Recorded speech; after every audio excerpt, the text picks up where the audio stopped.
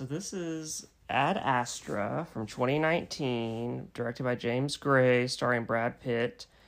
Ad Astra is Latin for "to the stars," and a quick plot synopsis is Brad Pitt is in space, and something is happening that makes an existential threat to Earth and the entire solar system, so he has to investigate something his father did years ago.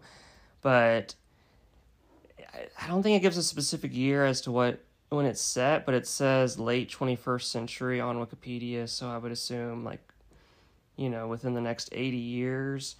Like 2099 Yeah, something like that, but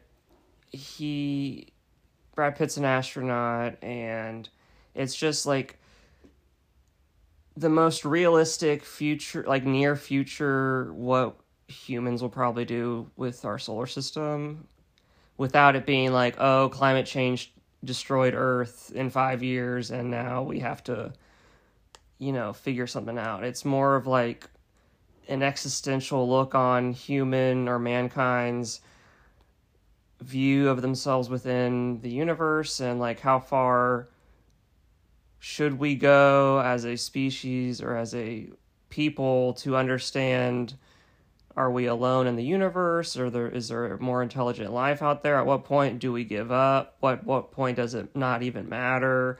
And so I think it's very interesting, especially the end of the movie, because I think it simultaneously ends on a semi-somber note, but a optimistic, happy note, where it's like, you might not like the answers to the questions it ultimately gives you, but Brad Pitt's character likes the answers.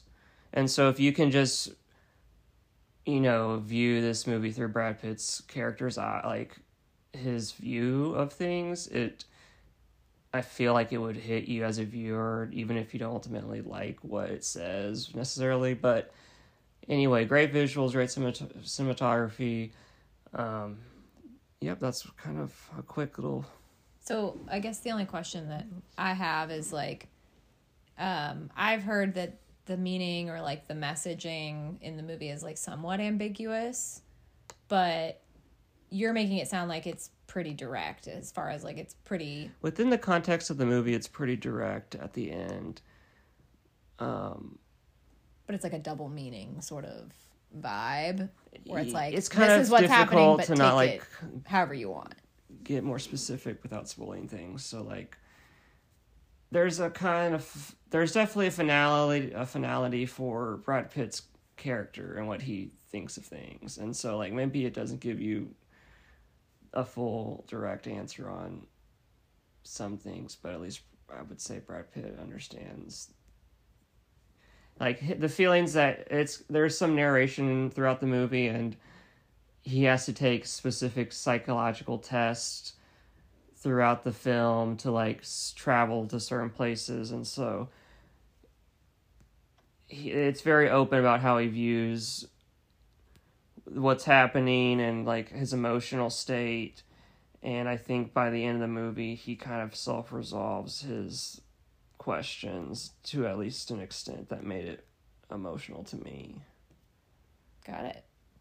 Well, I'm excited to see this. All right.